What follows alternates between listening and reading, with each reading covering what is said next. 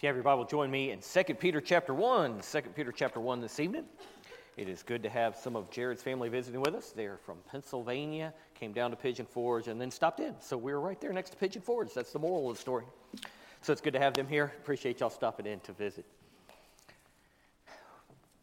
I believe that one of the great attacks of Satan in every generation, and ours is no exception to this, is that Satan attacks the simplest Bible doctrines to try and undermine the life of the believer who is trying to be rightly related in fellowship with God. And so two things that you often see in each generation Satan attacking are the Word of God, even going all the way back to the Garden of Eden, hath God said, and then the plan of God. So as Satan attacks the Word of God, he seeks to undermine it. And you see this in our day and age. And if you don't believe it, just walk into any store and look at the Bible section, whether it be in Walmart, whether it be in the dollar store, or whether it be in some type of a family or Christian bookstore. And you see the diversity of scriptures that are there on the shelf. Many times they would be very weak in their interpretation of the original that the Lord gave to us. And the attempt of Satan is to undermine the Word of God so that people don't know what they can or cannot trust and believe in. The other is God's plan, and specifically His plan of redemption. This began all the way back, even going before Christ, but certainly in the time of Christ and in the New Testament. So when we come to 2 Peter chapter 1, we begin to see an attack being rebutted by Peter on the plan for redemption for those who trust in Jesus Christ. Join me, if you will, in verse number 3. So 2 Peter chapter 1, verse number 3.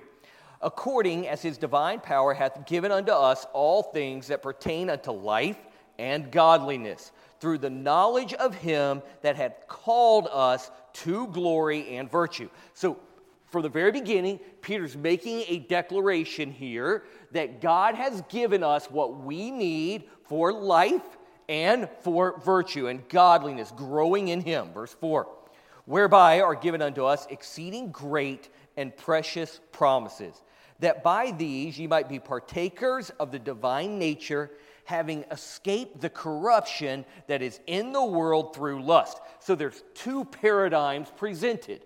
There is the destruction of the world that exists. It exists in the realm of our lust and the world in the way that it destroys us. Then there's the other side. There is the divine nature, the nature of God, in which we can be partakers of.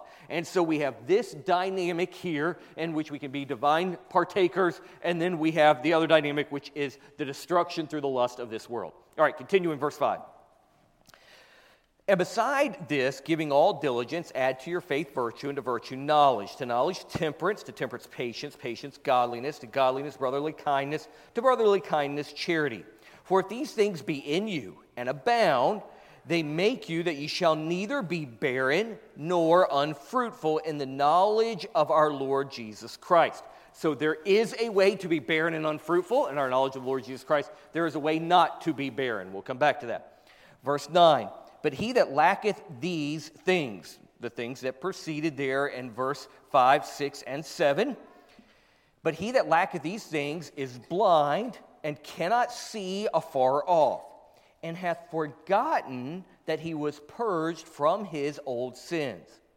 Wherefore the rather, brethren, give diligence to make your calling and election sure. For if ye do these things, ye shall never fall. For so an entrance shall be ministered unto you abundantly into the everlasting kingdom of our Lord and Savior Jesus Christ. Wherefore, I will not be negligent to put you always in remembrance of these things, though ye know them, and be established in the present truth. Yea, I think it meet, as long as I am in this tabernacle, his body, to stir you up by putting you in remembrance.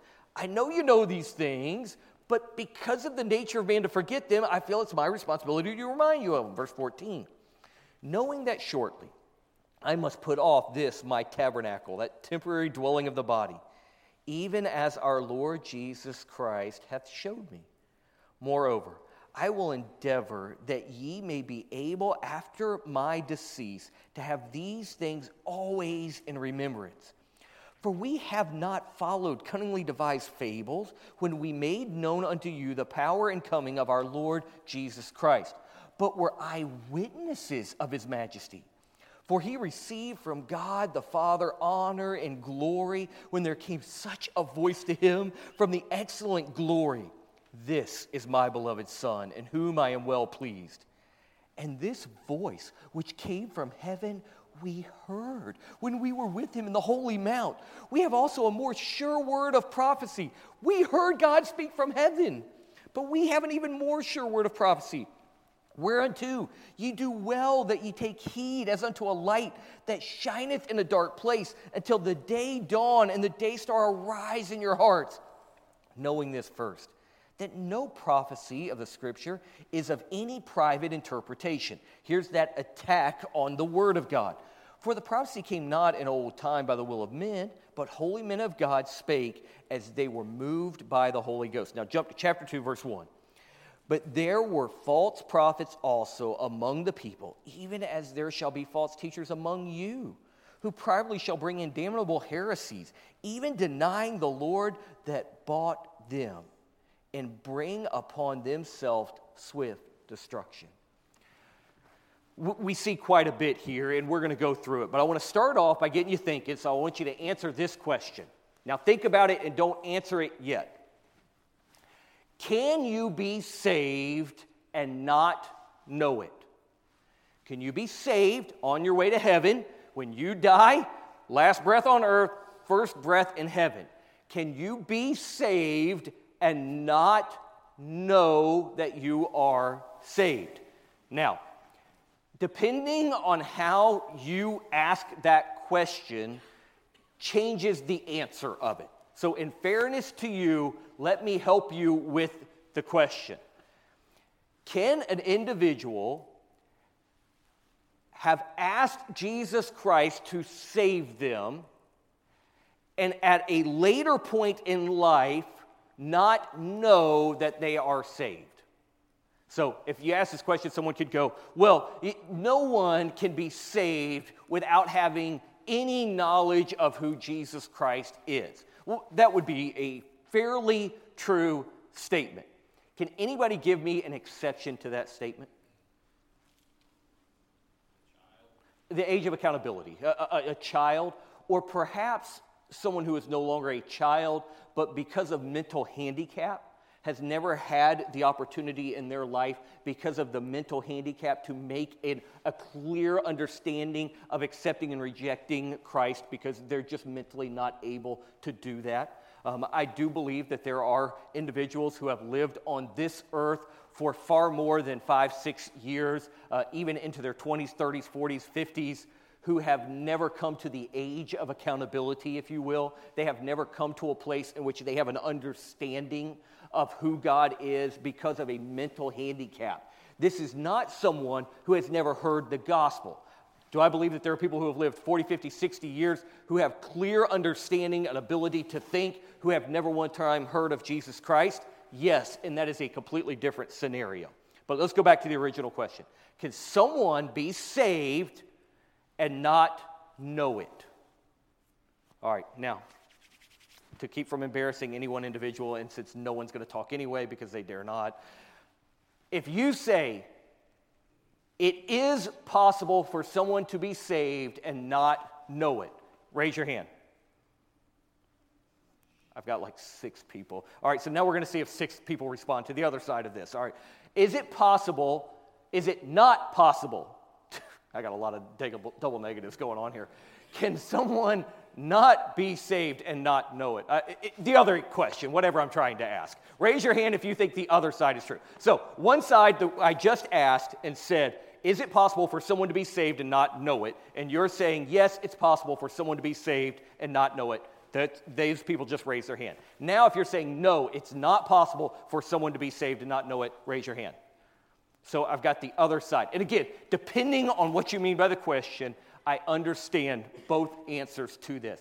Let's go back to this passage and see what this passage says specifically about this. But before we do, there's another verse that helps us with this in 1 John. Any takers? 1 John 5:13 says what? These things have I written unto you. That's not fair, David. These things have I written unto you that believe on the name of the Son of God, that ye may, what's the next word? Know, that ye may know. So if he's written these things, that ye may know, is it therefore easy to imply or to infer, from that verse, that you cannot know? Yes or no? Come on. Yes, okay, I got one taker. All right, thank you. Let's look back now in 2 Peter. 2 Peter chapter 1. Let's look at verse 9. But he that lacketh these things, the things that he mentioned before, is blind and cannot see afar off, and hath forgotten that he was purged from his old sins. Wherefore the rather, brethren, give diligence to make your calling and election sure. All right, what does calling and election refer to? Well, your calling and election would refer to your salvation. The Holy Spirit calls men to salvation. He draws, he pulls, he pleads, he woos, whatever word you want to use there. So the calling is the wooing of the Holy Spirit of God for us to recognize that Jesus Christ died and that we have a need of a Savior. So there is the calling. The election is that point at which we accept Jesus Christ in his foreknowledge. He knows who will accept Christ, and we accept Christ. So that is that process of the drawing of the Holy Spirit in which we accept Jesus Christ. So giving all diligence, make your calling and your election, your salvation, sure. So, therefore, can we infer again that my calling and election can be unsure? And you guys are right here with me tonight. Everybody's going, I'm not answering this. Okay, so we can see because of 1 John 5:13 that it is, these things were written so that I can know. Because it is possible that I not know. I'm supposed to give all diligence to make my calling and election sure. So therefore, is it possible that I could be unsure?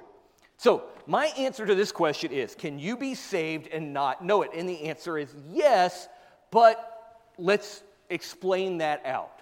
So, can you be saved and not know it, meaning not certain of my salvation? Well, the answer to that is yes.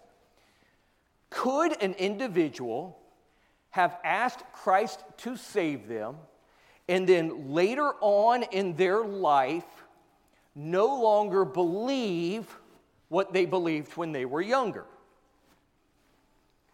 All right, here's my three situations in which I believe, and one kind of doubles up here. One, when I say someone can be saved and not know it. First of all, I believe that individuals can be unsure of their salvation. Why is this so critical? Because I am to give all diligence to add to my faith. Well, what saves me? For by grace are you saved through faith. So my faith is what saves me. Is there a faith that is not saving faith? Yeah, absolutely, there is. So there's more than one aspect to faith. There is saving faith in which I trust in Jesus Christ, and there is what we would call our faith, our walk in Jesus Christ. So I have to grow in my walk with Jesus Christ. I grow in my faith, my trust, my dependence on him for daily life. But there is saving faith. And because verse 10 refers to my calling and election, I believe that what we're talking about here is saving faith. When I am saved, what happens to my sins?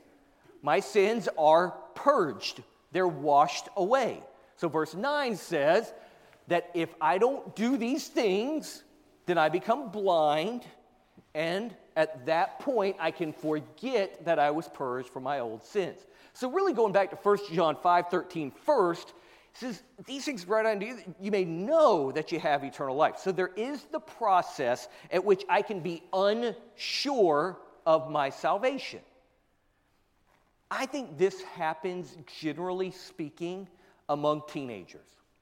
So one of the reasons I think this happens is because when a kid gets to be 12, 13, 14 years old, and anybody who has a kid who is 12, 13, 14 years old can clearly attest to this, they lose their mind. And their minds just rewire, and they lose their ever-loving minds. And so at that point of their life, oftentimes, they will begin to struggle because their brains are trying to figure everything out. Sometimes you wonder how they can walk and chew gum at the same time at that age. I mean, it really is a physical process that's going on. But it's more than that. It goes now from a childlike faith, my mommy said so faith, to an ability to reason and think and to try and figure it out on their own. And that's not a bad thing. It's not a bad thing that at those ages, 12, 13, 14, hopefully we can get to 16, 17, 18 quick, that they begin to come to a place to where they begin to think through and they begin to make formative opinions on their own. That's not a bad thing, as long as along the way we are there to help them in this process. Now, one of the things, just side note here, in America, we have taken those adolescent years and we have stretched them, and we have done our very best to let them be kids as long as they can be kids. And as a result, many times, they're not just kids at 12, 13, 14, but at 25 and 30 and 35 and 40, they're still acting like children. And so we have to be careful with that as a culture, but again, this is just a side note. So let's go back. So can someone have trusted in Christ and become unsure about their faith in Christ? Yes, certainly they can. This happens, I believe, often in young junior high age. There's another age group that I think this really happens a ton in, and it is 18 to 22, and the statistics bear this out. Why is it so common, 18 to 22? College. Now, all of a sudden, the right person in the right position says the wrong thing loud enough and long enough until people begin to believe it. And so you take someone who doesn't believe in God, you put them in a position of authority, you add some letters behind their name and maybe a couple in front of their name, and now all of a sudden they're an authority, and so they have to know. And when they say something and they ridicule and they mock and they begin to attack a faith that was never properly developed, then what happens is all of a sudden now this person goes, well, maybe God doesn't exist. And there begins to be an attack on their faith in an unsurety that comes with it. It is why so many in good conservative Christian circles now believe that the key to helping young people stay sure of their salvation is to teach them apologetics, to teach them the defense of Scripture. Now, I will tell you this. I believe that teaching apologetics to young people is a very good thing and a very important thing. It is not the key thing, according to me. And here's the reason why. Because when Jesus Christ gave the great commandment, it was not that I have all knowledge in defense of the Scripture. Though Peter did teach that we were to be ready to give an account. But I believe that when I have someone who loves and walks with the Lord and has great fellowship with the Lord, no one's going to come and attack that and win. So, you now have the individual who has trusted in Christ, but because of other teaching, they have become unsure about it. Perhaps it's not even false teaching as it is a lack of teaching. So that they get saved as a child and they just don't add to their faith. And so over time, they just get older and they don't remember. How many of you remember your birth? How do you know you're alive? Well, how do you know your birthday? Your mommy told you. That's how you know. Your mommy tells you, and so you go, oh, okay, well, mommy told you that's how I know that was my birthday. I was there, but I don't remember it. And yet, I'm completely sure that I was born. Now, the date could be wrong, but I'm completely sure I was born. Now, I am more sure of the day that Mariah was born, and the day that Justice was born, and the day that Eden was born, and especially the twins, because they are 9/19/19. And Karis was born at 9/29. Come on, 10 minutes, man. I could have had 9/19, 9/19/19. That would have been perfect. But I'm sure of those because I remember them. But the reality is, as sure as I am of their birthdays, I am sure I had one. Because I'm here. You see, my life proves my birth, not my remembrance of the day.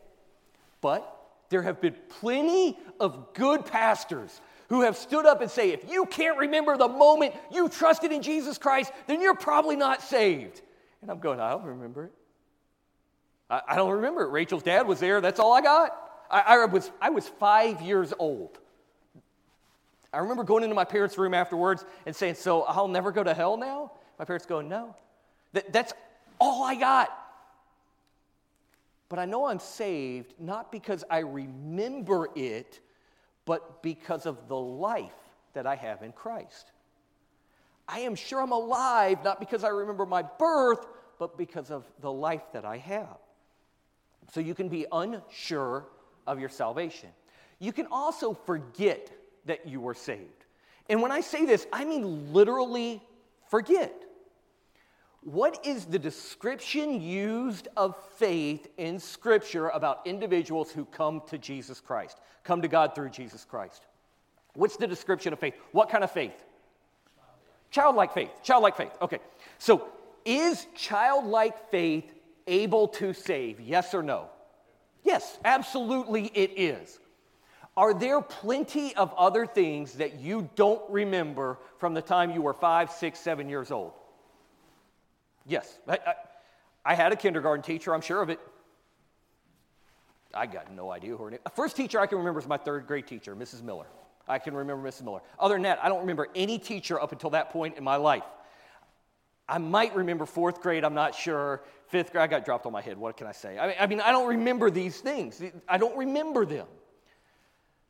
But because of a progression of life, I know those things happen. Well, what if a child accepts Jesus Christ as their Savior and in childlike faith genuinely believes? But over years, there's no teaching, there's no one to support them in that, there's no one to help them in that. Can a child literally forget that they were saved? I believe that can happen. I absolutely believe that can. I believe that their faith can be genuine and saving, and yet their knowledge of God, because of whatever reason.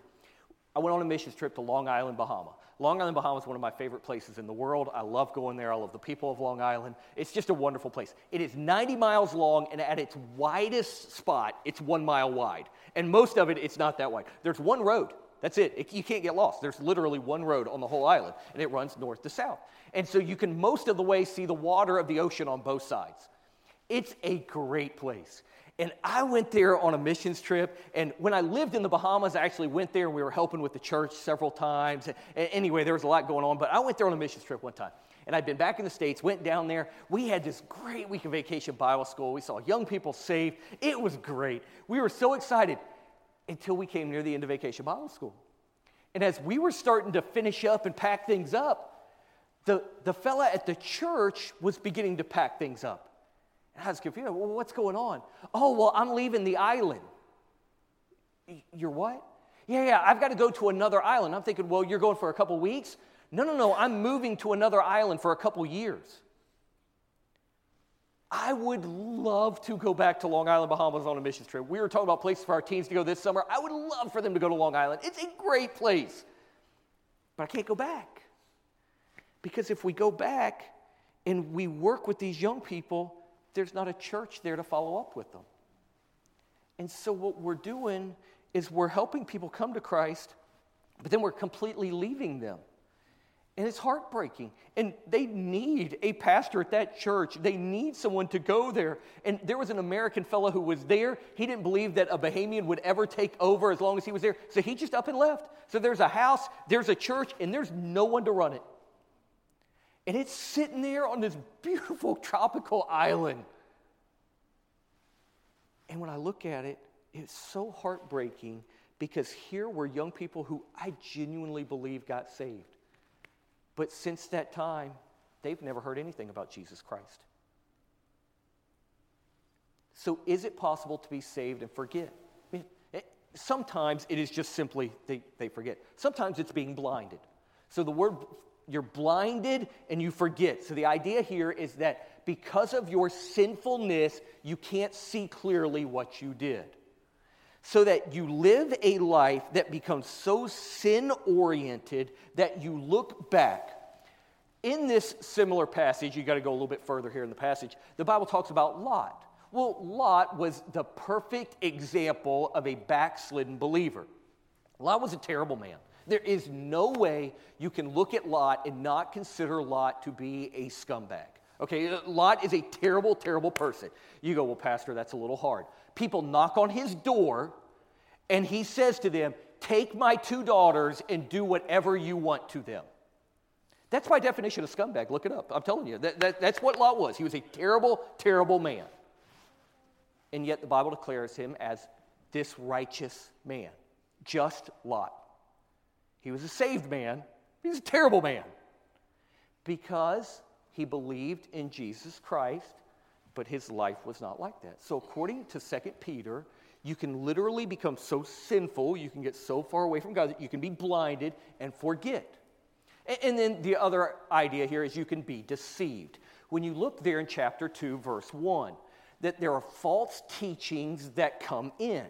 And those false teachings can deceive you away from the truth of Jesus Christ. Have you ever known someone who, as a child, believed and trusted in Jesus Christ, and then as they got older, fell into a different religious belief system? Now, please understand this. Are all of the people who end up here saved? That's not what I'm saying, because that is not always the case. But do I believe that some of those people are? And the answer to that is yes. I do believe that an individual can put saving faith in Jesus Christ and they can be deceived away from the truth. And that's why you go, well, Pastor, I just don't see that. Why is Peter writing this if that's not the case? Look, brethren, I am writing to you, and I am writing to you because you've got to make your calling and election sure. Because you can forget that you were purged from your old sins. Because you can become blinded. John said, I'm writing these things that you may know. I want you to be sure. Don't live in this uncertain place. Peter goes on to say, look, there's false teaching out there. There's people who are going to deceive you. And while I'm in this tabernacle, I'm going to call you to remembrance. I'm going to look at you and I'm going to say, this is what salvation is. Stop adding to it. Stop trying to complicate it. Stop trying to stray away from it. Don't be deceived. Don't be unsure. Make your calling and election sure. Become confident.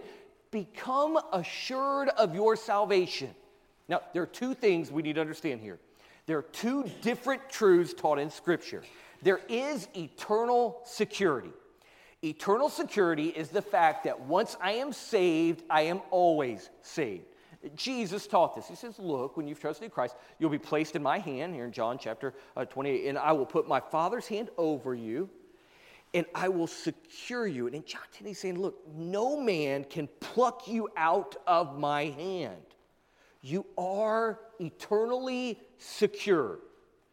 My eternal security depends on one person, and that person is God.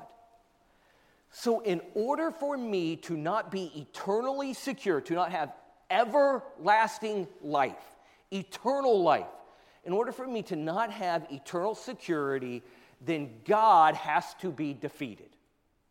So my eternal security is completely dependent upon God. And since God cannot be defeated, therefore I am eternally secure no matter what. So what that means is that an individual can get saved, and then at some point they can become unsure, they can forget, they can even be deceived. But their security is based on God. And their deception does not change who God is. That's eternal security. Then there is salvation assurance. Salvation assurance is really what I'm talking about when I ask the question, can a person be saved and not know it? Assurance is my knowledge of my salvation. Assurance is me being able to rest in the fact that I know that I am saved. My assurance, unfortunately, depends on me. Yours depends on you. So salvation assurance depends on the individual. Security depends on God. So therefore, my assurance is tied now, and it is tied to my relationship with God. And when my assurance becomes tied to my walk with God, now how is that affected here according to 2 Peter chapter 1? Giving all diligence, add to your faith, my belief in Christ, virtue. Virtue is temperance. So I have to grow in my belief system. And as I grow in my belief and my walk with the Lord, then my assurance grows. Because now I'm in a different place. You see, when it depends on me, I have a responsibility to make my calling and election sure.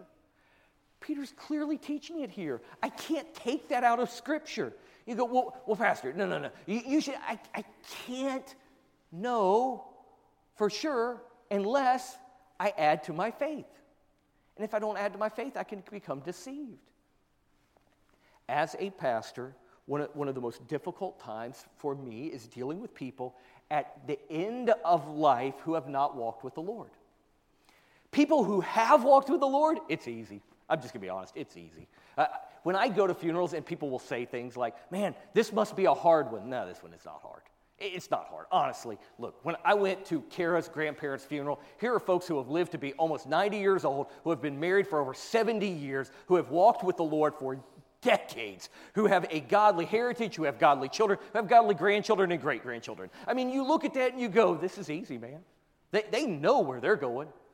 You go, Kara's other grandparents are still alive, 92, 93, something like that, between the two of them, I don't know. You go and you talk to Grandma and Grandpa, and you say to them, hey, Grandma and Grandpa, how are you doing? You talk to them for a little while, Grandpa will say, man, I'm just ready to go home.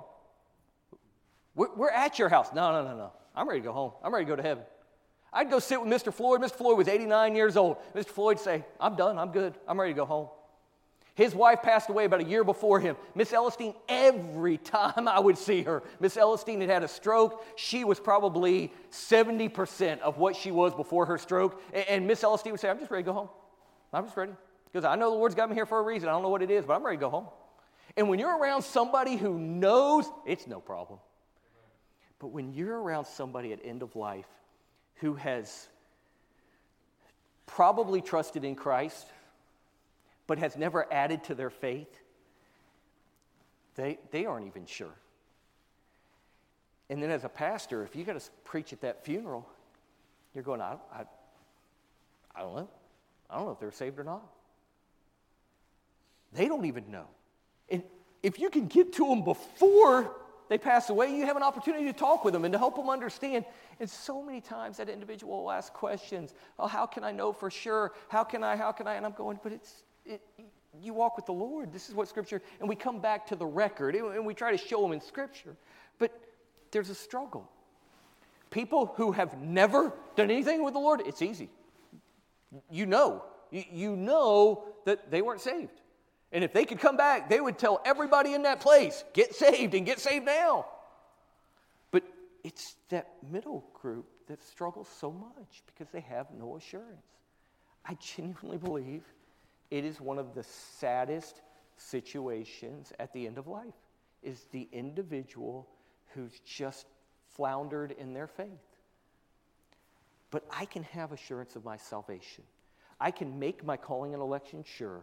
And the way that I have assurance is that when I come into a real walk with God, when I have fellowship, you see, my assurance in Jesus Christ and my assurance in my salvation is a result of my fellowship with Him.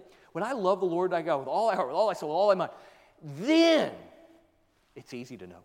It's easy for me to know that I am on my way to heaven. It is easy for me to have proof of my life. Ted. Well, I used to call him Super Ted. Ted was a brilliant man.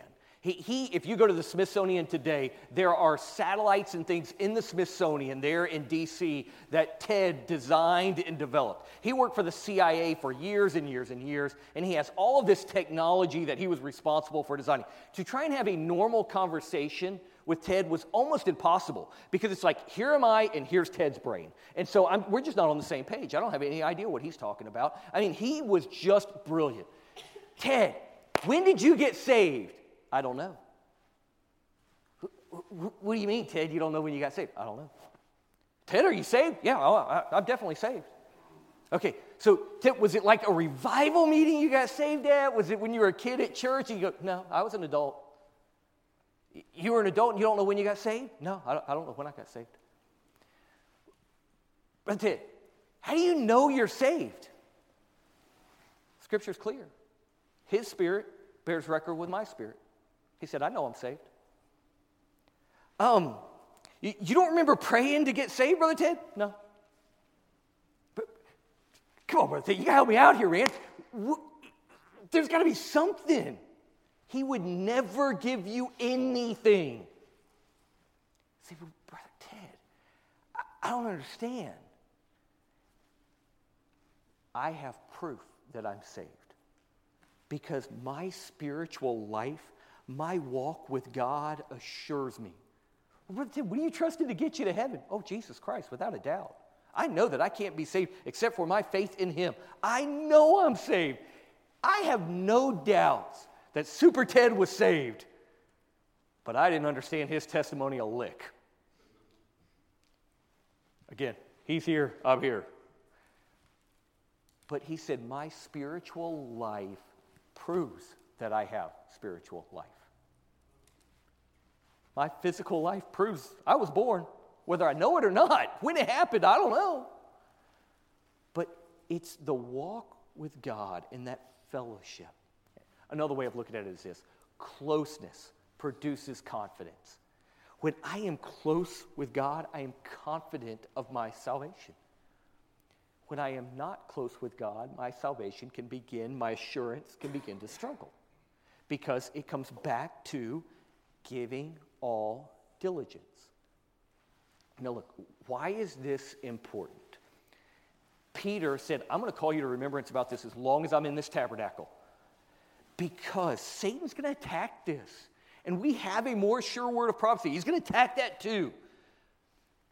But most in here are either parents or going to be parents.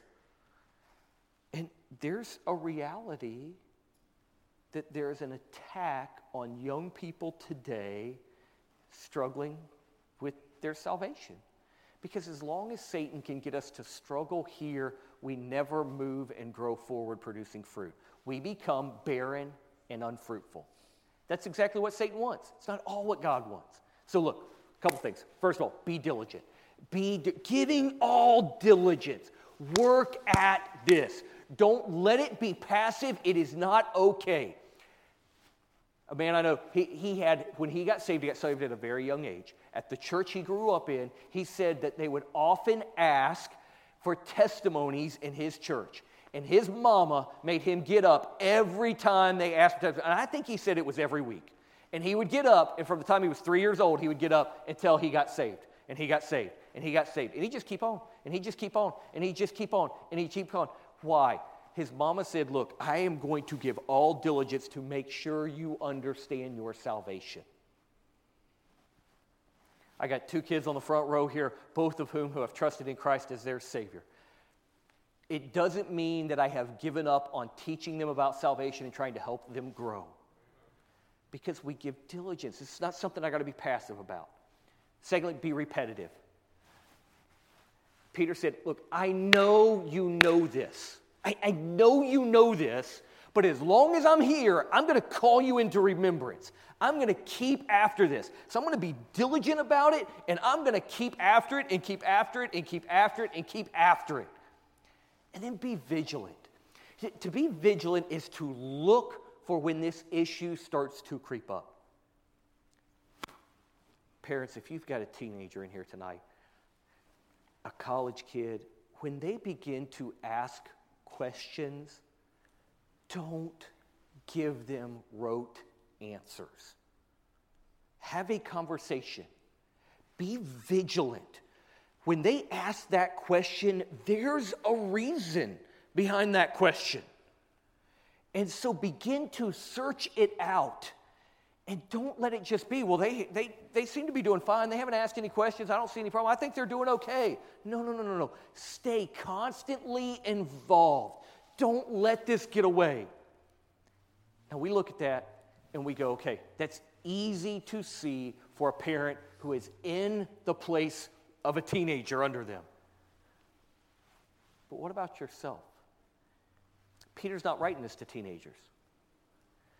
This is being inspired by the Holy Spirit of God to you and I to say, give diligence to make sure your calling, your election, your salvation, add to your faith virtue, to virtue knowledge, to knowledge temperance, add all of these things, grow in Christ, walk in fellowship with Him, and stay after it.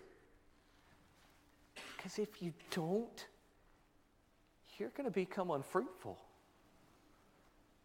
And let's be honest, isn't that pretty much the case for American Christianity? We're a fairly unfruitful Christian group. And I'm not good with that. I want us to become fruitful.